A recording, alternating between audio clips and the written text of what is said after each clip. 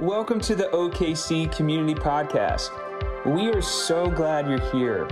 For more information about us, please visit our website at okccommunitychurch.com.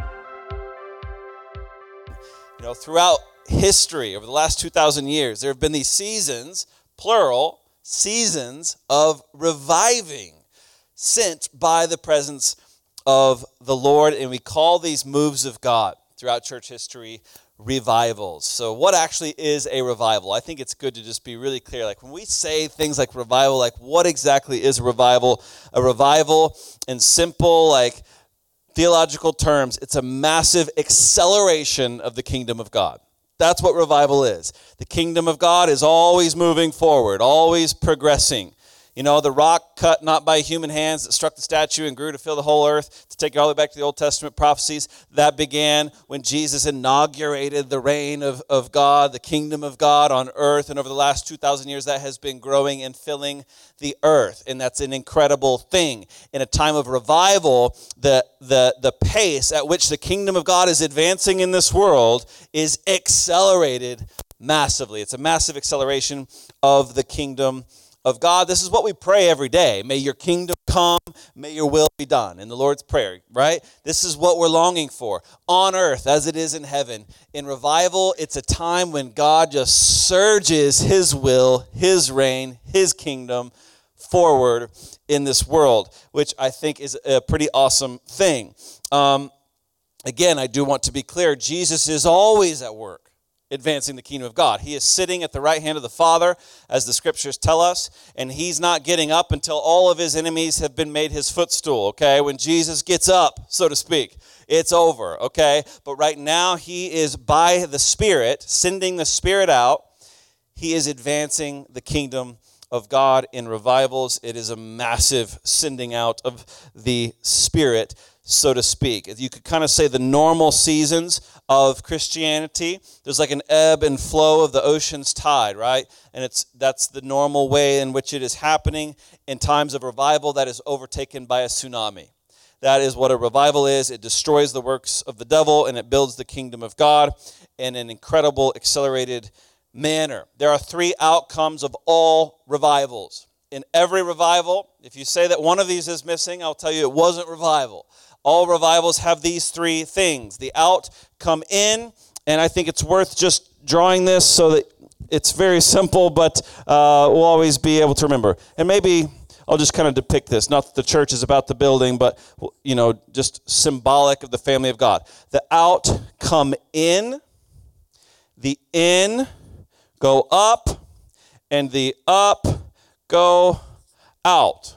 Either direction doesn't matter. Those three things always happen anytime the kingdom of God's advancing, but in revivals, the out come in, the in go up, and the up go out. The out coming in, we're talking about the lost being brought into the family of God, the household of God. In times of revival, normal evangelism ceases, and it's completely different. Many church historians have said in times of normal Christianity, the believers are running out to try to bring the gospel to the lost.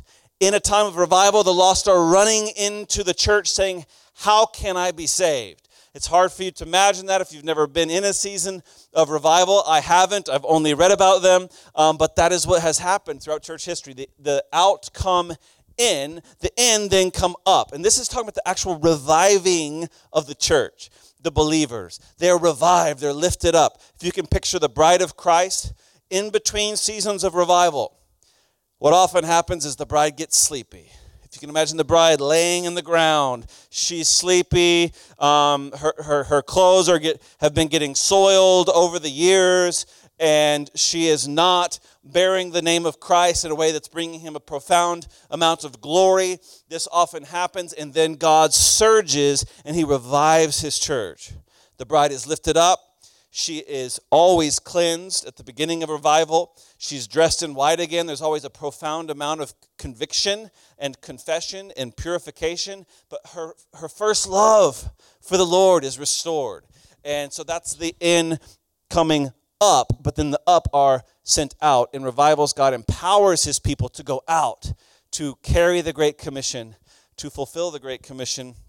Interestingly in church history, even between revivals, often some of the greatest advancement of the kingdom was those who were brought in or up in the prior revival, and they were empowered with an anointing and often do great things to advance the kingdom even in between them. So that's just kind of a definition of revival, okay? Acts 1:8 says, "You will receive power when my Spirit comes upon you, and you will be my witnesses in Jerusalem, Judea, Samaria, and to the ends of the earth." That's what I'm talking about when I say he empowers his people. How many of you would like to have more power to do God's mission in your life? I think that would be a good thing. How many of you would love to see the lost coming in a way that is accelerated beyond what happens now? All of you know some people that you want to have an eternity with you, and you're like, oh, please, God. And how many of you would love to see yourself just be revived? You feel it inside of you. Yeah, like, man, I need to be revived. I want to be revived by the presence of the Lord. How many of you would like to be personally revived by the presence of the Lord? The point is, revival is a good thing. It is a good thing. And I'm talking to you about this because I am convinced that we are approaching the next great move of God. And I really do believe that it's time to get ready to prepare for the next great move of God. I believe that the Lord plans for Oklahoma City to have an epicenter in his next great move of God. And so I want to talk to you about what it would look like to host a move of God, to be prepared for a move of God, to catch the wave, so to speak, and not miss the wave that I do believe is coming. Of course, you have to go to God and hear that for yourself, and that is a strong encouragement from me for you to do, is go and say, God, is this true? Are you beginning to move, and are we on the brink of another great move of your Spirit that accelerates your kingdom? If so, I really want to be there. I really want to be a part of it. I want to catch it. As part of the path to get there today, I want to give you a survey of revival history, if that's okay. I'm going to share with you the 10 great global seasons of revival throughout church history. Obviously, I'm not going to be able to tell you a lot about each one of them. There are many, many books about every single one of these. I'm just going to be giving you like a paragraph. But these are the 10 mass accelerations of the kingdom of God, where the out were brought in, the in were brought up, and the up were sent out. The first, I do believe, was still the greatest, if for nothing else, for its longevity. It began around 30 A.D. At an event called Pentecost, and it lasted for several hundred years, and largely uninterrupted, despite great attempts of evil to snuff it out. And it was the early church of Christianity overtook the greatest empire in terms of power that the world had ever seen within just a couple hundred years. Very incredible. Unfortunately, if you're familiar with church history, you know that those fires of early Christianity did wane, and they waned significantly. You could say as the light of Christ was put under a bowl, then emerged the Dark Ages, and they lasted a long time. Sadly, there is little in the history books that could be called a full-blown season of revival for 1,000 years, which is tragic, but it's true. Not that God wasn't moving, but not in the same way that he was before, and not in the same way he was after this period. With the union of government and religion, politics and Christianity, the lust for power invaded the church. All the real power actually went out of the church. The Bible was kept out of reach of the people. The abuses of true Christianity were profound in this era. Salvation by grace through faith alone was replaced with salvation by things that the church controlled. Isn't that convenient? From 1300, however, to 1500 A.D., these birth pangs of a restored Christianity began to knock on the womb of history. And guys like Huss and Savonarola, I always have a hard time saying his name, they emerged and began calling into question these gaps that existed between the Bible and the Christianity of Catholicism at the time. And they were killed by the church for calling into question those things. However, when John Huss was taken to the stake and burned alive, he prophesied before he died that in 100 years, one would come along that they would not be able to reach. They wouldn't be able to squash him. And sure enough, 100 years later, Martin Luther bursts on the scene. And with the Reformation, you must understand, it wasn't just a return to believing right. It was a massive spiritual revival, eclipsed only by the early church period of Christianity. It was not just a theological reformation, as some people think it was, because that was so significant, but it was also a transformational, a spiritual revival as well, and it exploded all over the Christian world. It even led to the Catholic Counter-Reformation, where so many were revived within Catholicism as well. The Reformation I am calling the second great global season of revival. Okay, you tracking with me? All right, let's move on to number 3. The third is what we would call the First Great Awakening. I know it's confusing. I'm saying it's the third, but in history, this is called the First Great Awakening. It began with the Moravian Revival. I'm sure many of you have heard about the Moravian Revival because I saw 24/7 prayer out there, which I'm so excited that you guys are doing as a church. And it started from this Moravian Revival. I shared a little bit about this when I was here last time. As a reminder, the Moravians, they were these Bohemian refugees. A guy named Count Zinzendorf, what a wonderful name. He agreed to allow these refugees to colonize on his own property in Herrnhut, Germany. And what happened is they had this great utopic Christian, dream of this Christian community that would be on his property. And what actually ended up happening is there was a lot of theological disputes and infighting, and it was just the opposite of what everyone dreamt it would be, and it led them to a point of desperation. Zinzendorf crafted up an agreement, like, we're just going to focus on the essentials, and we're going to stop this, and we're going to seek the Lord, and we know what we need. We need what the early church had. We need our own Pentecost. We clearly are trying to do this, and we don't have enough of God's presence to do it. And so they went to the upper room, so to speak, and they began to pray and pray and pray. And long story short, the Spirit came so powerfully upon that community. Those present said that they couldn't tell if they had been raptured up to heaven or if they were still on earth. The presence of God was so strong in their midst, and those revival fires burned bright for 100 years. In fact, they started 24/7 prayer, kept it going for 100 years straight, and that spark at the Moravians was the beginning of the First Great Awakening. So fast forward a few years, there's a number of these hardcore Christians in this club in England that they called the Holiness Club. Familiar names: John Wesley, Charles Wesley, George Whitefield. They're in this Holiness Club, and they were ascetics, man. I mean, they were disciplined. Like, they were really, trying to be good Christians and all of this and do a lot of stuff for the Lord, and they preached and they worked really hard and they witnessed everywhere they went, but with no power and almost no fruit. It was very frustrating for them. Hardly anyone was converted by their ministry. Hardly anyone wanted to hear them talk. The fruit seemed to resemble the fruit of Old Testament prophets more than New Testament believers. And basically what happened, John and Charles were very proud. They were quite self-righteous in this early season of their life, almost too proud to learn from anybody else. None of us know anyone like that, of course. But they were almost too proud to learn from other people. They thought they knew it all. But they couldn't deny that there were these missionaries in town in London called the Moravian Missionaries, and they had something different about them. And frankly, a lot more fruit in their ministry as well. And so eventually, out of desperation, they caved, and when invited by the Moravians to come to a Moravian all-night prayer gathering, they said, okay, we'll come. They go to the Moravian all-night prayer gathering, and in the middle of the night, power fell on them. It became known as the Methodist Pentecost. The Methodist denomination came out of John and Charles Wesley.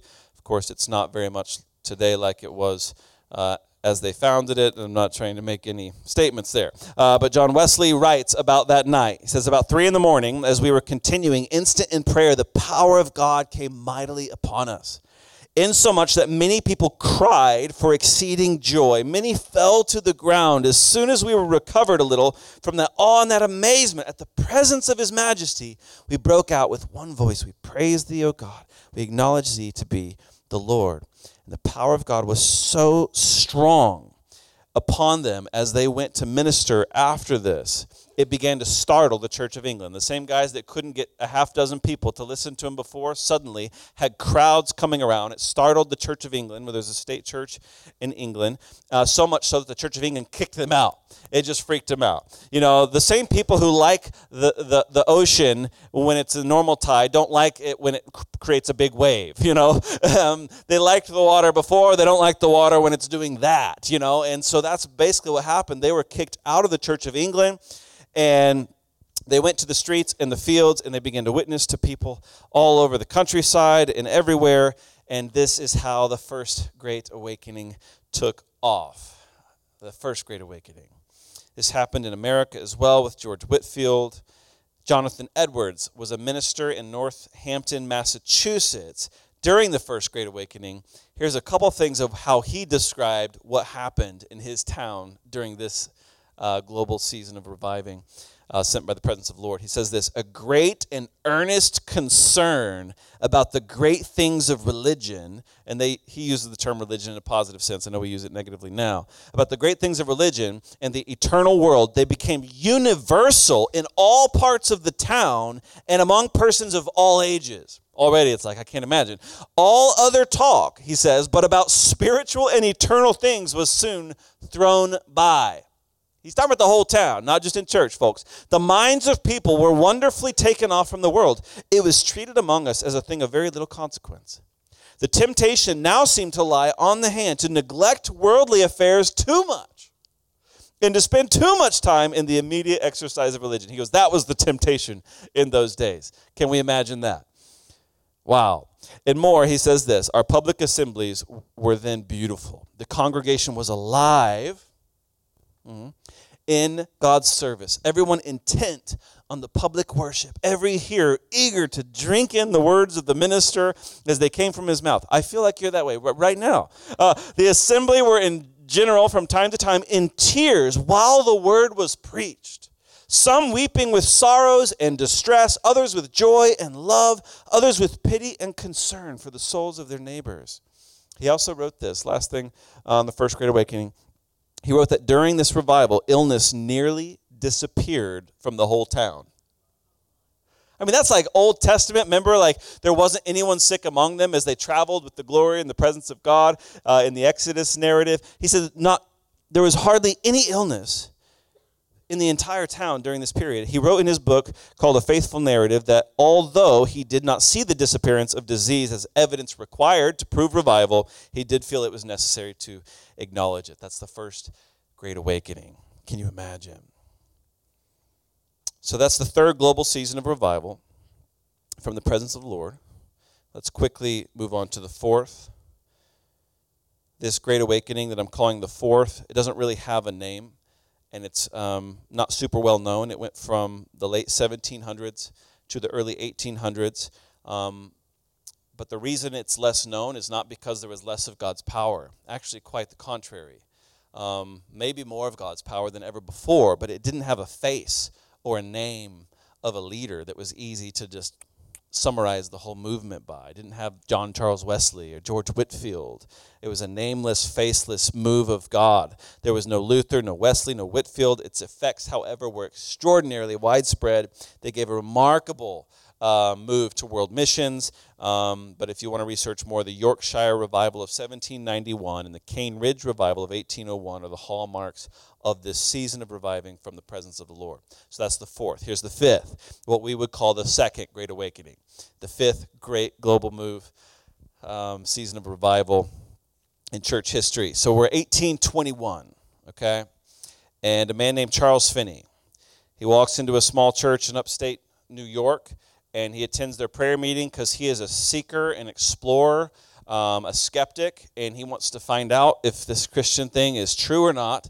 And going to the prayer meetings, eventually, you don't expect in a prayer meeting to kind of have the skeptic in the back corner, but eventually some ladies work up the nerve. They go over to Charles Finney and like, well, could we pray for you? He's like, well, he's here. He's just acting strange back there. Let's go pray. And he goes, I suppose that I need prayer, but I don't think it would do any good because I've been here week after week after week after week after week hearing you praying on and on and on for revival, and you still don't have it. But he allows them to pray for him anyways. By the end of the week, he was saved. shortly after he was saved, he writes in his book about the encounter he had with the presence of God. And the church says, would you come and share your testimony on Sunday night? So he goes and he shares his testimony on Sunday night. And then he just starts teaching and preaching. And for lack of better terms, the Spirit breaks out and the service goes well past midnight. And they're like, could you come back tomorrow night and do this again?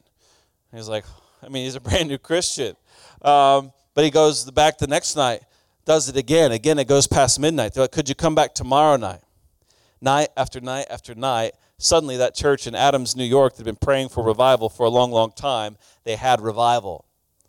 And isn't it ironic that the very man who's like, I don't believe Jesus is real because your prayers for revival aren't answered, he's the answer to their prayers. And the reason revival's being delayed is perhaps waiting on him to accept God's initiation and call on his life. Quite fascinating. So God then uses Charles Finney to spread revival fires across the United States in what was known as the Second Great Awakening. Toward the end of the Second Great Awakening, 50,000 a week were coming to Christ. Now you got to adjust for population, okay? This is profound. There were many towns where not a single person remained unconverted or disinterested in Christ. Hard to imagine, right? Just absolutely incredible. Reminiscent of God's glory in the Old Testament tabernacle, the glory of God was often so thick in the accounts of this revival, so thick in the room that people literally couldn't stand in the presence of the glory of God. It's absolutely incredible. This is the Second Great Awakening, the fifth global season of revival. Moving on to the sixth, okay? So 1857, 1858 is where we are now. A man named Jeremiah Lamphere, okay? He actually was a convert of Finney. He was a business guy in New York City, and he started to hold these noonday prayer meetings to pray for the lost. That was the intent. And so businessmen and women were invited to stop by in their lunch break and come in and pray. You wouldn't expect this to have profound impact. Within weeks, it had grown to tens of thousands of people coming to these prayer meetings. They had to keep multiplying them because God was just on it. Anyone could take the mic and pray for someone who was lost. Their only rule is that no one could take the mic to pray for more than 2 minutes, or they would literally ring a bell on you and you would have to get off the stage. You do need rules in prayer meetings, right? Within 6 months, they had 50,000 people in New York City praying, and the main emphasis was praying for the lost friends and family members. Within 2 years of him starting this, nearly 1 million new people came to Christ across the United States. Now that is 1/30 of the United States population at that point in time, in just 2 years. Across the Atlantic Ocean, another 1 million were won to Christ by 1865. This was in Britain's population of 27 million. Ulster saw 100,000 converted. Scotland, 30,000. Wales, 100,000. England, 500,000. The revival also swept all across the world, not just Europe, but Western Russia, Australia, the South Sea, South Africa, Canada, and India, all reported in seasons of revival during this, what I'm calling the sixth. Some people call it the layman's revival because it began with Jeremiah Lamphere leading a prayer meeting. Seventh, 1904 now, the Welsh revival. It led to the seventh season of global reviving. This is often called the Fourth Great Awakening. I'm listing it as the seventh global move. Evan Roberts was a man who'd been saying that God was about to move for some time, and a small group of people began to pray weekly, and then they began to pray multiple times a week, and that escalated to them praying every single day, asking God to pour out his Spirit on their town. They just couldn't stand seeing so few young people at their church, but they were all at the bars and the nightclubs, and so they just began to pray. And they pled the promise of Isaiah 44:3, where God says, I will pour out water on dry and thirsty ground. They felt like it was a promise that God gave them that they could just go and knock on the doors of heaven for revival for. Finally, after nights of prayer, there was a man who stood up and he said, God, do I not have clean hands? Do I not have a pure heart? Can I not ascend your hill and receive your blessing? And according to the count, he was yelling at this point. And at that moment, the building literally shook. According to the eyewitnesses, the Spirit was poured out just as at Pentecost, and revival began. In the following weeks, months, and years, 100,000 people came to Christ in that country, a small country at the time, and that revival spread all around the world. Even years after this, the police department of Glamorgan, one of the major towns, studied the rates of drunken incidents and said that they were still 50% lower than they were before the revival. The Azusa Street revival, the Goforth revival in China, the Belgian Congo revival of 1914 under C.T. Studd, India, the Korean revival of 1907, many other revivals in those years, all extensions of a river that was opened up over Wales to a few hungry, cost-paying believers. Absolutely incredible. You still with me? We're to number 8. The Lewis Island, or sometimes called the Revival of the Hebrides. This is 1948 to 1952. It led to the 8th great global season of revival. So you have, following this trauma of World War II, spiritual lives at a low ebb in the Scottish Hebrides. By 1949, 2 elderly women, 84 years old and 82 years old, their names were Peggy and Christine Smith. Interestingly enough, Donald Trump is a descendant of one of these 2 ladies. I can't remember which one. And I'm not making a political statement. I just do think it's so interesting, you have to point it out. Well, these 2 elderly ladies, one of whom was blind, if I remember right as well, they started praying constantly for revival in their own cottage near Barvis village on the Isle of Lewis, which is the largest of the Hebrides Islands in the bleak kind of northwest part of Scotland. Okay, so God showed Peggy in a dream that revival was coming. And then months later, early one winter's morning, as the sisters were praying, God gave them this unshakable conviction that revival was very near. Peggy asked her minister, James Murray McKay, to call the church leaders together to pray. So 3 nights a week, the leaders began praying together, and they did this for months, praying for revival.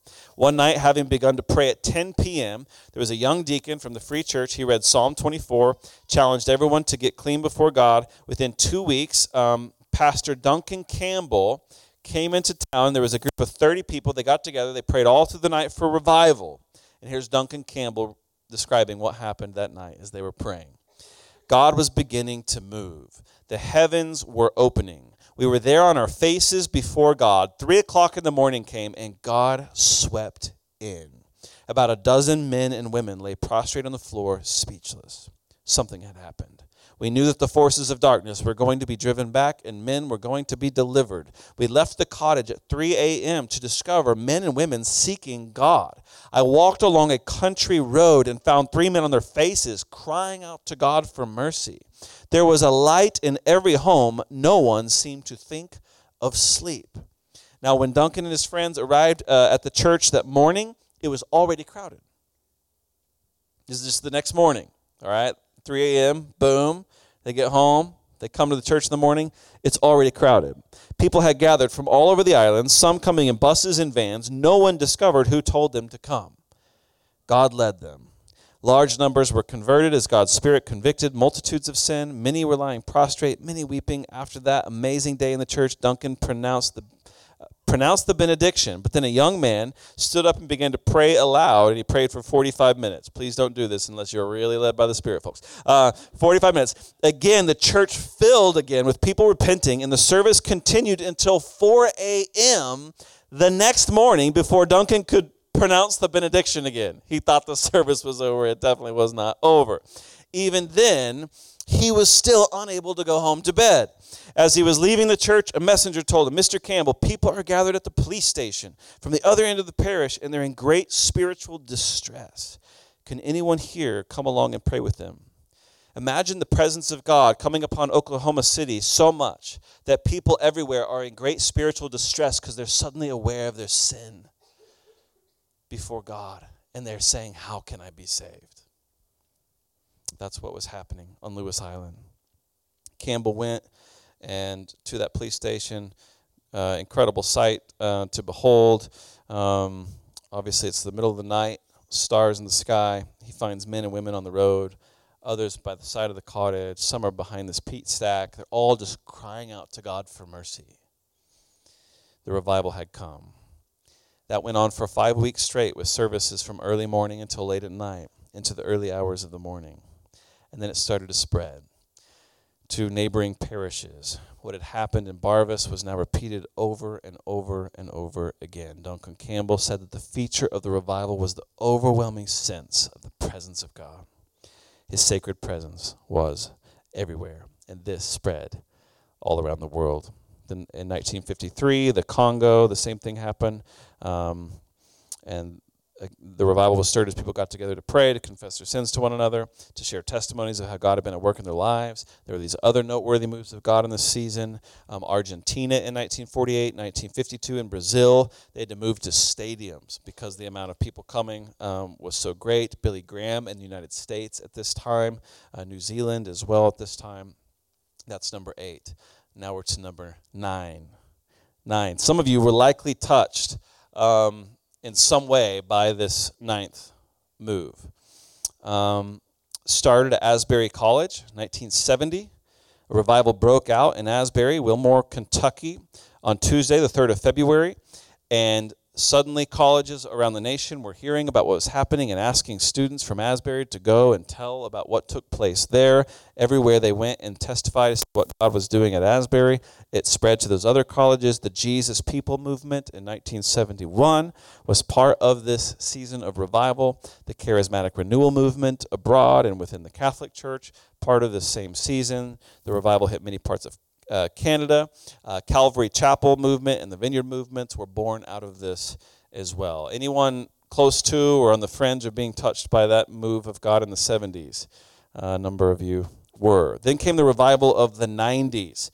The revival of the 90s primarily hit charismatic and Pentecostal circles, but also non-charismatic circles were greatly affected by this move of God as well. In fact, I was in a Southern Baptist church, which we would not consider Pentecostal or charismatic in any way, shape, or form, in the 90s, and man, our youth group was on fire, and I found that it was hard to find a youth group in the 90s that wasn't on fire. Like, God was just moving. It was a season of refreshing from the presence of the Lord.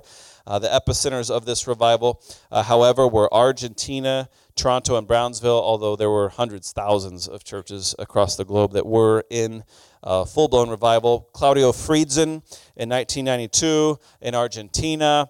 Revival's breaking out. They had to move into a stadium. They're filling a 65,000-seat stadium. He began to say to churches all over Argentina, there is no method. We must seek the presence of God. It was kind of an abandoning of method, and we need God's presence. It doesn't matter how crafty we get. In 1989, Rodney Howard-Browne from South Africa came to the United States. Many streams of the particular charismatic and Pentecostal revival in America kind of trace back to this guy, notably through Randy Clark, who received an impartation prayer from Rodney Howard-Browne. He goes to Toronto, and Spirit of God begins to break out in this small church, just a few dozen people. That led to nightly revival meetings lasting well over a decade. Over 2.5 million people visited that church from around the world. Those fires spread to a church called Holy Trinity Brompton in London, called HTB today. That's where the Alpha program came out of. Has been the most effective evangelism tool in the history of Christianity since. They were touched by those revival fires, and then enters a church called Brownsville in Pensacola, Florida. John Kilpatrick, the pastor at Brownsville Assembly of God, had been spending every Sunday night with his church for 2.5 years praying for revival. He hears about God moving through this man, an evangelist named Steve Hill. Steve Hill went to Holy Trinity Brompton and received prayer from Sandy Miller, who was the vicar, the pastor of Holy Trinity Brompton. And when Steve Hill received prayer, he said he felt a river of living water flowing through him. He said he had no idea how dry he got, and then everywhere he went and ministered, all of a sudden God was moving in this really powerful way. He gets invited to Brownsville, Father's Day 1995. He goes and speaks. The Spirit moves in a powerful way, turns into another night, turns into another night, turns into another night, became 6 nights a week, lasting for 5 years, well over 100,000 salvations at that church alone. and the most conservative counts. But those are the charismatic and Pentecostal streams. But the non-charismatic and non-Pentecostal streams saw a movement of God as well in this season. Think back to Promise Keepers in the 90s. Can you imagine? It's hard to imagine men just filling stadiums and rededicating their lives. But when the Spirit of God moves, whether you're at the epicenter or on the fringes, people are being moved everywhere. And men were being moved in a powerful way in the 90s. A church called Coggins Avenue Baptist Church in Brownwood, Texas, in close association with Howard Payne University. They saw a great movement of God. In fact, Henry Blackaby went and spoke there February 13th through the 15th in 95. The testimonies that came out of that church ended up lighting these fires at Southwestern Baptist Theological Seminary in the 90s. And these testimonies that just kept getting shared in various places and sparking prayer and confession and renewal, including Wheaton College. The amount of, if you tried to touch all the little fingers of the fires of God whenever revival season are happening, you can't. There's not enough books to capture it all. Often it's just the places that are the most kind of large and notable. But those are the 10 moves of God over the course of church history, to the best that I can summarize them. And the point of all this is that I believe another season of God, reviving his church, is right around the corner. And I believe God wants revival to come to this city. I believe that. 2019, I believe, is midnight, meaning it's time to wake up, get up, fill the lamps with oil, trim the wicks, if you're familiar with Parable of 10 Virgins or whatever, and be ready, get ready. It's the year of getting ready. The question is, do you want revival here? Do you want revival here? Often, when revival comes to a church, there's people who go to a place that already has revival, and they're like, we want that here. We want that here. Do you want that here? I am telling you, in seasons that are non-seasons of revival, you can have an open heaven. You can have an increased move of the Spirit. But you're not going to have full revival in a non-season revival. In my view, looking at church history, it's like in these seasons, everyone who's willing to walk the revival road will be in revival. Those who are not will miss it to some degree or another. I don't want you to miss it, and I definitely don't want Oklahoma City to miss it. Do you want it here? If you want it, if you want more of him, 2 Chronicles 7:14, God says, if my people who are called by my name will humble themselves, will pray and seek my face, repent and turn from their wicked ways, then I will heal their land. I will. I want to invite you to bow your heads and close your eyes. I want to give us a chance to just respond to what you've heard. You just heard a quick synopsis of some of the greatest testimonies of what God's been doing over the last 2,000 years, a lot of which he's done in the last several hundred years.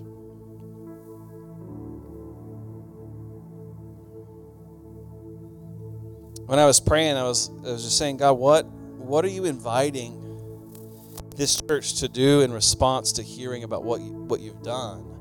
And I could be wrong, of course, but what I think I heard him say is I want them to believe me for more and seek me for more. I want them to believe me for more, and I want them to seek me for more. And I'd like to give you a chance to just kind of weigh those two things. Could you believe him for more? There's two parts to believing God for more. The first is just to believe that there is more. And of course, this one's pretty easy, because if any of us stop and think about it for a second, like, wait, God's an infinite God. I know that there's more of him than I already know, that I'm already enjoying, than I'm already aware of or have experienced yet. I know there's more. He has a lot more. He'll always have more. We stop and think about it, and I think we can overcome that hurdle. Of course, there's more of God for me to have. But the second part is to believe that he will actually give you more. That he wants you to know more of him, experience more of him. Hebrews 11:6 says that faith believes that God exists and that he rewards those who diligently seek him. Can I just tell you the reward that God gives to those who diligently seek him is more of him? His reward is very little about our circumstances. His reward is him. More of him. Could you believe him for more? God, there's more of you for me. And that faith is believing that if I diligently seek you, you'll actually reward me with more of you.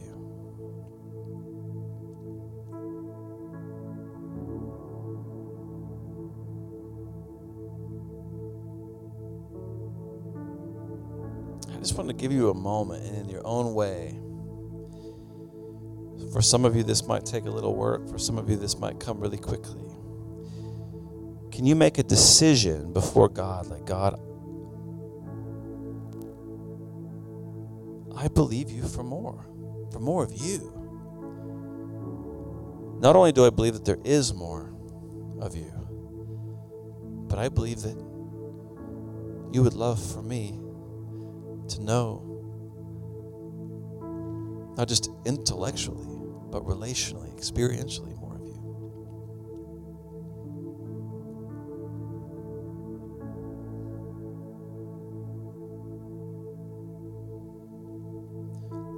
If there's some of you in this room and you feel like, I've just struggled with like my spiritual hunger lately. You know, it's like, I know I should be doing my quiet time or this or that or whatever. And you're trying to be disciplined, but you know, like deep down, like the thirst has gone away. The hunger has gone away. Often the lack of hunger and the lack of thirst is when we lose the awareness that there's a lot more of God, folks. So much more. And when we hear the testimony, like, wait, there's more. It's actually God's invitation. Like, yes, and I want you to have more of me. I want you to seek more of me. Which moves us to that second part. I want them to seek me for more. I want them to believe me for more, but I want them to seek me for more.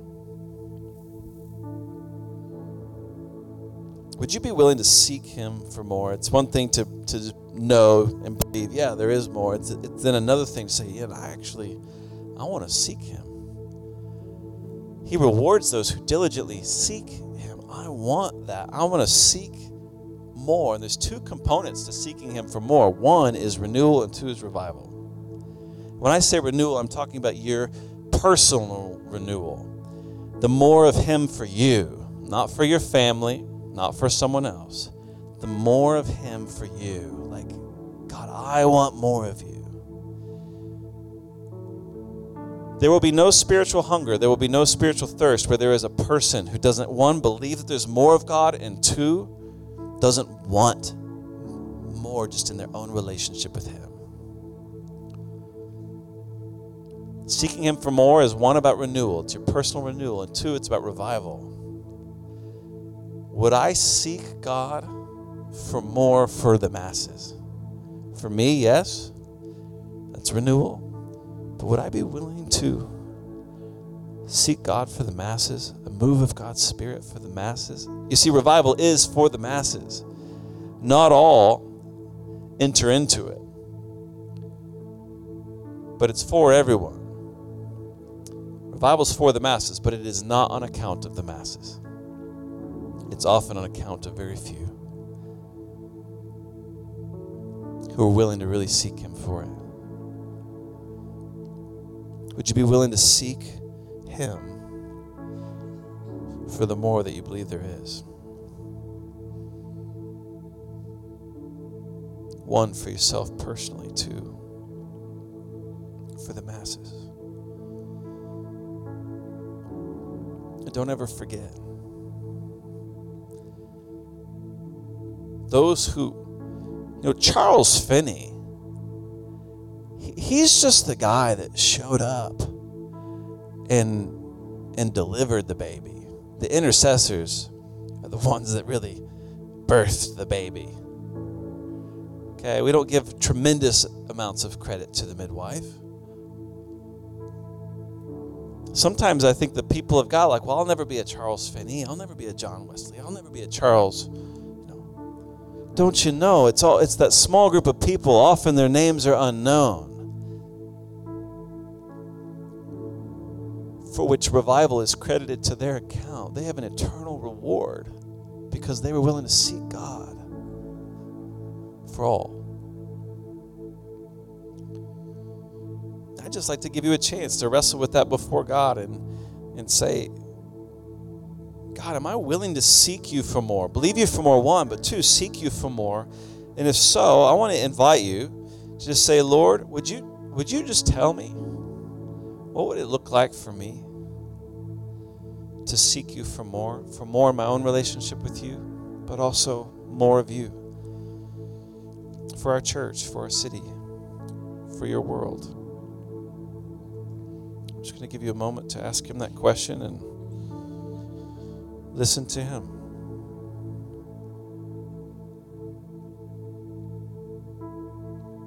And Holy Spirit, we invite you to come. Speak to us.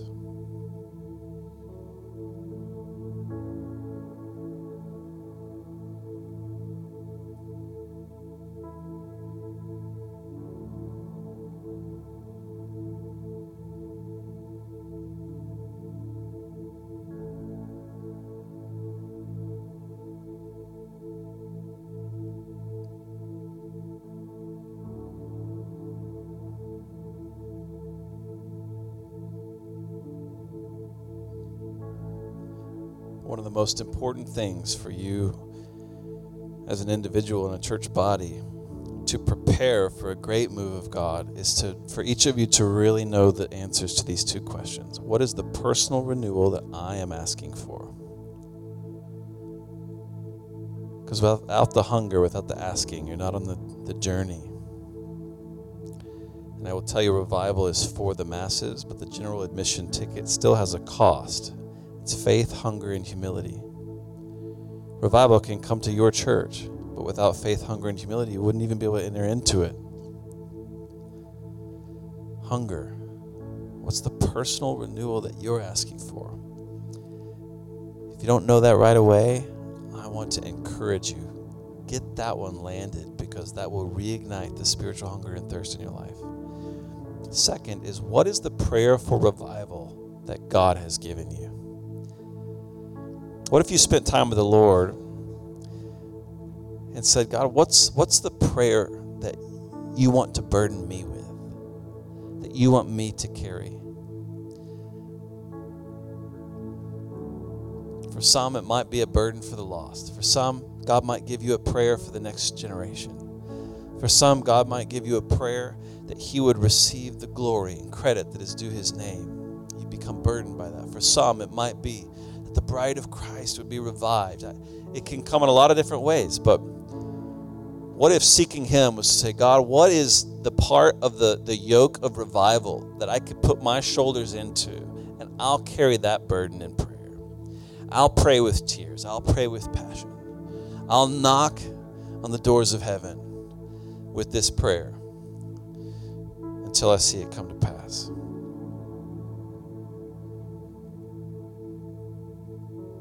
I just want to say a prayer for you guys. I know it's a lot to wrestle on, and we're going to close with a little bit more time of worship. And so I invite you to stand up right now.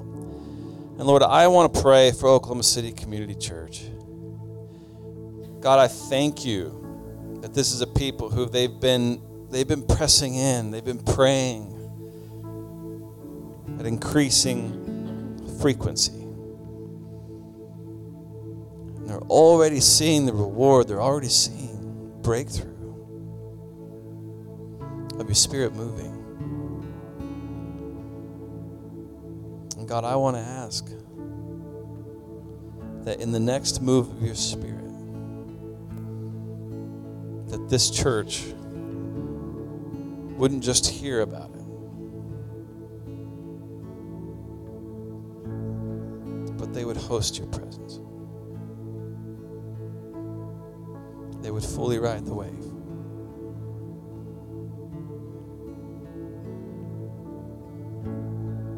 And Lord, we collectively pray for this city. God, we ask you to revive Oklahoma City.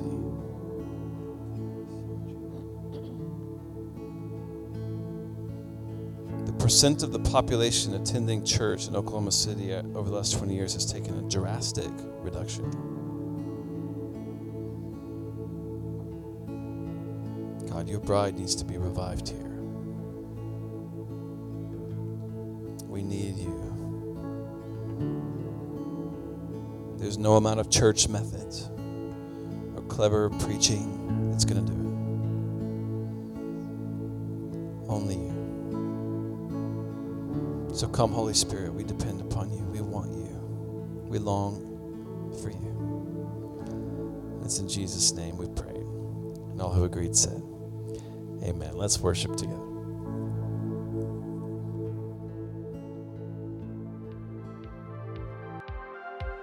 We hope you've enjoyed this week's message. If there's anything we can pray with you about, or if you have questions about God, we'd love to talk with you. Please visit our contact page at okccommunitychurch.com.